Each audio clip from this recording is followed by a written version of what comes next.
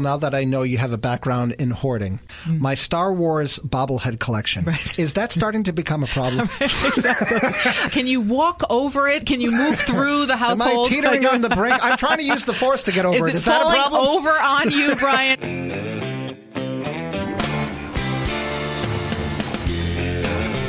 Well, didn't that week go by quickly? It is that time again, Coping on the Couch with Courtney and Brian. Courtney, a licensed therapist, I, a practically lifelong therapy patient, and more appropriate that could not be. I'm going to prove it yet again, Courtney. I have a whole new set of issues. We have a lot to unpack here. I know. Let's get right to it. I'm starting to become convinced that the older I get, success isn't always a good thing. Sometimes it can even serve as a punishment. Now, being a victim of your own success is showing itself in this way. My wife had her job eliminated during the pandemic. She has a resume a mile long, and she has done a million different things. She has all kinds of experience, and she's done it well. The only reason why she lost her job, incidentally, she has never lost a job ever in her life, and she's 51 years old, is because of the pandemic. She was working for a nonprofit. They were having financial issues. So I said to her right away, I'm not worried about you at all. We are so well networked. You have so much experience. Your resume is so impressive. And based on your age and everything else, you're going to be good. Well, guess what? It is not going well. And she keeps making it really, really far in the interview process, only to have the rug pulled out from under her at the very last second. And what we have begun to discover, because I've been here before myself, and we have friends who are in the same boat, sometimes it gets to a point where your resume is so impressive and you are at a certain age and have certain financial obligations that prospective employers will say, nah, don't feel like paying you that much money and rewarding you for that success. So we're not even going to make you an offer because we know you're going to laugh at us. Oh, and by the way, we could also give the same amount of money to a 30-year-old and probably have them longer because we're willing to bet because of your age, you're already thinking about retirement. Now, this plays into something that I've been saying a lot lately, too. Another thing that I'm discovering as I get older. When it comes to your career, sometimes it's best to not be two things. One, the worst at your job, and two, the best at your job. Be mediocre. That way, you are flying under the radar. That's your advice today, Brian. Attention to yourself. And if people think you're mediocre, they also might think, well, this person isn't going to price him or herself out of this job. So I don't know. You know, you hear other things, too, all of the time, and you see all kinds of jealousy on this front. Let me give you another example. You and I work at the same job. Let's just say we're both up for the same promotion. I get it, you don't. Are you happy for me? Or is there part of you that's just like, that son of a, not happy, jealous? I've had that happen to me before. This is why it's always best not to know what your coworkers are making monetarily. If you get some success as a celebrity, what happens? Go to their social media pages and see how they're getting trolled by people who hate their success. They hate that they're happy. We just did this week with the engagement of Blake Shelton and Gwen Stefani. How happy we were for them. And so many posts, I can't stand them. I.e., if I'm going to be miserable, everybody's going to be miserable. You hear the phrase lovable loser. I could go on and on and on and on. So once again, this is how this is starting to work. I vomit everything all over you. And I go, you clean up the mess. Oh, thank you very much. I walk into your office with all of this frustration, these outlooks. What do you say to me? So there's a lot, of course, to unpack here. There's many things going on that I would, like I always say, we sit, we process, we acknowledge, we validate the struggle and the feelings that are going on. We'd probably be doing some education about human nature and how jealousy can be a very natural thing, especially like you were saying about in the workplace and that kind of thing. So we talk about that, and we can kind of talk about that a bit later on too. We may talk about ways to get more supports, tap into your resources around some some of this because I may not be an expert in the particular industries that somebody may come to me and say, okay, I'm having these struggles in this particular industry. We also have to remember what we're dealing with, especially if this is going on right now in 2020 with all the different things with the pandemic and everything that's happening with business. So it's very tough out there. So I would definitely validate the person and be like, yeah, this is really, really difficult. What are you doing to try to take care of yourself during all of this? So there'd definitely be all different sides of things to look at. Also to talk about ways that you can kind of change some things in the workplace if that's something that you're interested in, doing some advocacy and looking for those resources as well. So trying to empower the person. But at first, you can't do anything until you are really sitting with that person and feeling what they're feeling and understand and get a gauge on that. We talk about hopelessness a lot. And one of the things about this is you start to say to yourself, I can't help how big my resume is. I can't do anything about my accomplishments unless I want to hide them. Right. I can't hide my age and experience, and how frustrating it is for somebody to get hired who has so much less experience, who you know is going to do the job worse, and try to wrap your head around that. All the while looking at more examples of this, in that, think about the most hated sports teams. And why are they the most hated? The New York Yankees. How many championships have they won? The New England Patriots. That run with Belichick and Brady, the more that they win, the more that the rest of the country could not stand them. And you can even say that about individual athletes like Brady, like LeBron James. I'm a LeBron James hater. I was an A-Rod hater. You're admitting it. Of He's like, of course I'm a hater. I'm the same way as everybody else. Of course, part of his thing, too, was he was cheating to achieve it, which I really didn't like, which is what put him more in my sights, because he was a Yankee for a long time. But I loved Mariano Rivera, and I respected him. I think he's the greatest closer of all time, so I can kind of pick and choose. But I don't necessarily know that other people look at things through that filter. And I also feel like, and I've seen this before too, and it kind of speaks to the whole Blake and Gwen thing.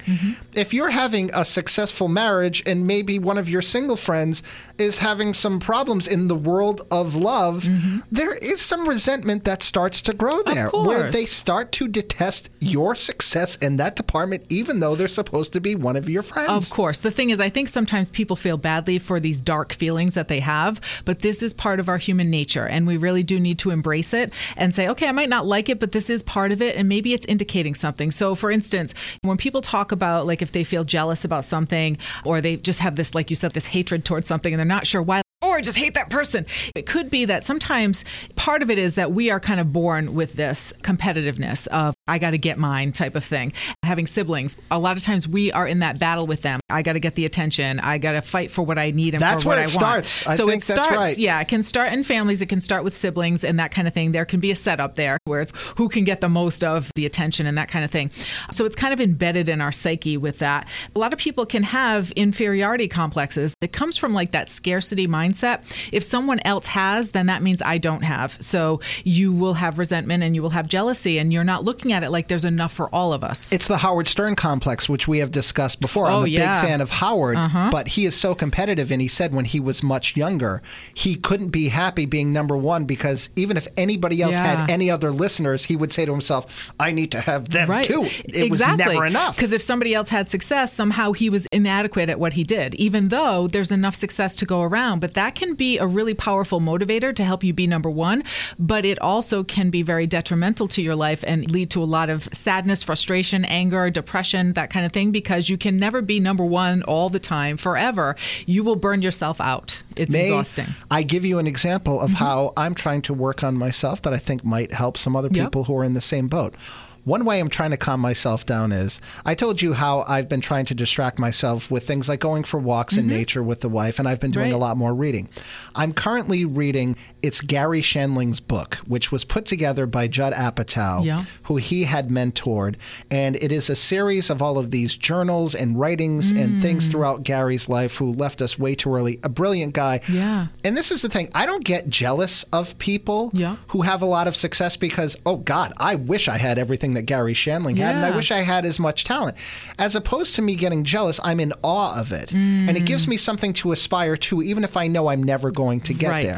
But that's just me. But see, that's right on the nose, Brian, actually, because what I would do and what I have done with my clients is refocus on a growth mindset, which is what that is looking to say, okay, if somebody does feel jealous of someone, say, okay, what is there to learn there? Let that be an inspiration to you to move you closer to what you want. And let's look at that. And also the other side of that is let's look and see, is that really what you want? Because sometimes we can look at our values and say, hey, wait a minute, that person's really successful. That's not a reflection of my values, though. I don't want to do that. On a radio show, we did this earlier this week. Be careful what you wish for. And ask yourself, how could this potentially blow up in my face? And I have been around people and worked with people who have achieved that level of celebrity. And I see the living HE double hockey sticks that their lives can become because they're not able to have lives. I often tell the story of having dinner one night with Phil Hartman at 30 Rock, right next to the ice rink in that restaurant. And for the entire hour plus that we were there were ice skaters just completely pressed against the window, watching every single move we made, including eating. And I felt very uncomfortable, but you could tell he was so used to it that he almost didn't even notice it. To take the Gary Shandling thing a step further, not only do I aspire to be what he is as a performer, he was conflicted by that because he was also a Zen Buddhist for a very long time. And the older that I get, if ever I was going to sign up for any sort of, I guess you call it religion or philosophy, I really do admire this because he is all about everything being temporary. It's all about dismissing your ego. It's all about not worrying about what the other guy is doing or how you define yourself. Am I defining myself as a comedian or just part of this universe? And what is taking me out of that? What is keeping me from being centered? What is making me forget what is important? Exactly. And just as we always say, staying in that moment and just being one with the universe, as opposed to just weighing yourself down with all of this other stuff that causes all of these problems. And that's the thing, Brian, kind of to bring it back to what you started with when you said success can be a punishment, and a lot of these kind of system problems that we have, like at work sites and stuff like that, when you're saying maybe they'll go with somebody younger and that kind of thing. And absolutely, I would say to advocate, because that's ageism. We should be fighting against that.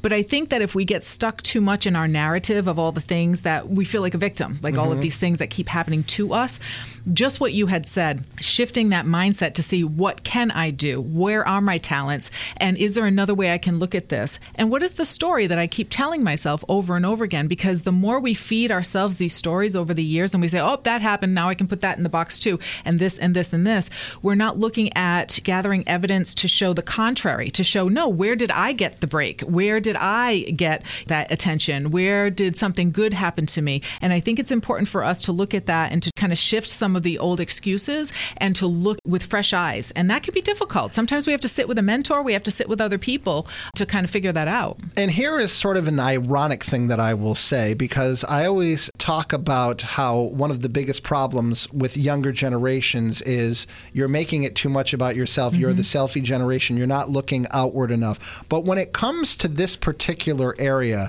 this is where you need to look inward and avoid the outward distractions. And we have said it many, many times, one of the worst examples of this, instead of living your life and focusing on your problems, you're on social media, you're looking at everybody else, you're saying, why is their life better than mine? And it's derailing you from your own happiness when, once again, it is not an honest representation. They are giving you their best of the best. You are not seeing their foibles. You are not seeing their flaws. Exactly. And then it can lead to the fear of missing out, the FOMO that everyone's talking about. The kids. Because those FOMO. Kids, the FOMO. But you know what? We all feel it. And when we go on social media, we can all relate. We see the beautiful pictures of people doing amazing things or funny things or, oh my gosh, they're so clever or this or that. And it can make us feel bad. And again, we need to run it through that filter of what they get to do that and I can still feel good about myself. Sometimes we feel in conflict with that. Like we can't hold both, and we can hold both. We just have to work at that. Which brings it back to Blake Shelton and Gwen Stefani. Why does he get to have Gwen Stefani? Right. Shouldn't you be happy for his success? Although I will say, here is where you are correct in not liking the way that people behave. Yeah. Those people who are too in love, may I refer to the Schmoopy episode of Seinfeld? I'm not Schmoopy, you're Schmoopy. They deserve to get slapped. That can be a little annoying. Yes, it can. More than a little. Absolutely. But it's interesting. I mean, a lot of this, like you had said, I think spinning this around and looking at all the different sides of this is what I would do in therapy, is to help process, but also to look at kind of that education piece of how we are all similar and how we can all relate to that jealousy issue and feeling less than and the inferiority complex and all of that. Let's turn the mirror around. I like to do this every once in a while and take it off of me and put it on you. How do you deal with this frustration? We've talked about before, you have patients that will get a star at the end of every appointment, but then you have other ones that maybe need a little bit more help in relation to how you define your own success from patient to patient when you are getting frustrated. I watched the show Hoarders. I saw one recently where one of the therapists had a meltdown and for the first time ever on the show broke down crying, and they were all talking about it. And she said, I'm just not getting through to this person, and I don't think I have any ability to do so. How does somebody who's a therapist who's dealing with everybody else's problems also have to manage that on your own in terms of you kind of getting sucked into their vortex as well? Exactly. Well, that was interesting because when you said that, like my heart went out to her because when you said that about Hoarders, because when you watch that show, oh my gosh, it's overwhelming. And I'm a therapist and I'm trained in helping people with issues having to do with hoarding. And I remember watching that show sometimes and being like, you want to tell them, okay, let's do this faster. You might lose your house, but you can't rush the process. You got to help the person to feel really in control. So I know that that can be really frustrating. But for my own self, there have been clients where I set up maybe a high expectation for myself on what I could help them with. And maybe their expectation is a little different. And maybe a small thing that I did that I didn't think was a big deal, and I'd be like, oh, I was just kind of given some encouragement, meant so much to them because they didn't ever get that encouragement in that way. And it helped them to move forward. But there have been really frustrating times where, there might be a session where I'm managing myself in the session, but after the session, you feel so frustrated or you feel so overwhelmed. That can happen sometimes. A few tears can be shed.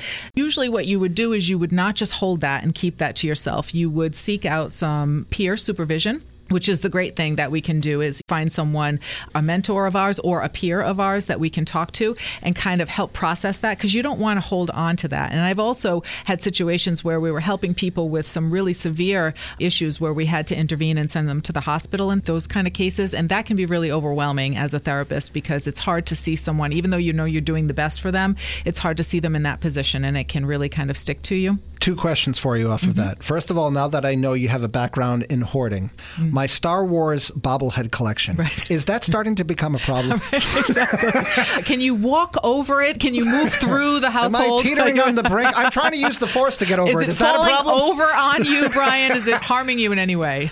Now, the second thing, you're talking about peer advisement. That also brings up an interesting question. And spoiler alert about this past week's episode of This Is Us. I want to know about rivalry in between therapists because there is this moment toward the end of the episode that Randall, who has been having some issues and has been seeking therapy from a Caucasian female therapist. And once all of the George Floyd stuff starts going down, he has to approach her and say, while I have gained an awful lot from you, I feel like I need to go pursue and get the help of someone who is my own color. And right away I thought, ooh, because anytime, even in what I do, when you get business taken away from you, and especially if they go across the street, you're like, oh, yes. But you have to also take that step back. And I believe her response was the right one. Look, this is about you getting better and your mental health. And at least outwardly, she was very gracious about it. But inwardly, do you think maybe there was a little bit of a battle? There could have been a little bit, because you know what, again, we're human. The thing is, we are trained from the beginning to always refer people out if we are not the ones who specialize in whatever area it is that they need. Now, I mean, working in community mental health, when I first started working there, it's like, no, you're going to learn how to deal with certain issues because this is what you're going to do. But that is something that we do learn, that we will always try to offer. There's something we can't help help with. Or if somebody wants someone who's more from their cultural background and they want to have someone who can understand better in that way, absolutely, we will refer out. But I will tell you, there have been times when I've come to a crossroads in therapy where I just knew I couldn't get them any further. They needed someone who could relate on a different level, so I have referred them out. But I have had times where I would feel a little bit insulted if they were like, well, so-and-so, I might want to work with so-and-so because of this area. And it makes total logical sense. But all of a sudden you're like, did I not do well enough? Was I not good enough? You start to kind of scramble in your own mind, but then you do take that breath and say, no, wait, this is always in respect to what's best for the client. And that's how she handled it. And I knew she would say that. Well, I knew that's how they should say that on that episode when she said that, because absolutely, it always should come down to that. Let me close with another hypothetical, and I have brought this story up before. Let's just say, for instance, that a patient comes to you and says, I don't feel like I'm getting anywhere with you. Right. Instead, I'm going to go to therapist B. Mm-hmm.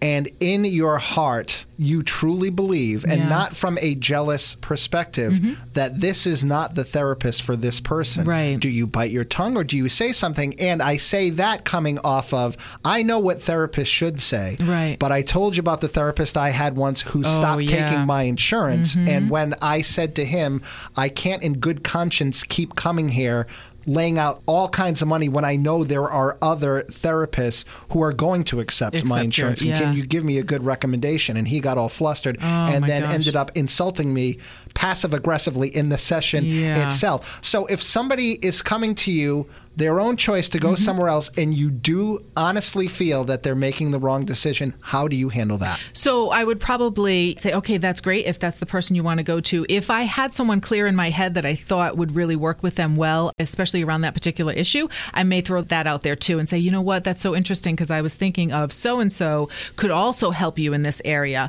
But that's great that you already have that reference. I wouldn't try to dissuade them if that's the person, especially if they have some kind of rapport or they know the person. But I may also offer another referral if I thought that was appropriate and that might be helpful, because this is what we always tell people too. Try me out. I'll say to clients when they come in, and especially if they're kind of like leery about the whole therapy process, try me out. Try me out for a few sessions. And if this doesn't work, you can go somewhere else. It's totally okay. The whole thing has to do with rapport. So if you don't click with me, then that's okay, and we'll find you someone else. But I would definitely recommend. Well, I'm relieved by that answer, because between you, me, and the lampposts, I'm not really crazy about how you handled my whole Star Wars bobblehead thing. I'm thinking of getting a second opinion. You're going to go get a consult from somebody else? The Force is not with you in that department, young Padawan. Courtney, once again, I dump a bucket full of problems all over you. And like Jennifer Beals in Flashdance, you come out looking good. Woohoo! I don't know how you do it. Should people want to get in touch with you, and we talk about it all the time, first of all, if you want to get in touch with us on the social media platforms, at Cat Country Mornings is there. We have individual pages as well. I, Brian Mulhern, you under Courtney Kelly Bedard. Courtney Kelly Bedard, Yes. And people can always get a hold of me, wellness@WCTK.com. And you can also come to our website, catcountry.com. We have a Wellness Wednesday page up. Lots of great resources for mental health and getting you through all this craziness that we have going on with 2020. You can also listen to our episodes of Wellness Wednesday, a little quick dose of coping and some fun we have each week on our radio show. Oh, perfect. Well, on the way out, oh my God, I tripped over my Chewbacca bobblehead. You're going to have to take it home. I'm going to start my own collection, Brian. Oh, that bleeping Wookiee. Hey, thanks for joining us on Coping on the Couch with Courtney and Brian. I'm going to have to elevate this leg. I know, exactly. Oh, no, those flip-flops did not protect you. I want to talk about me. Tell me.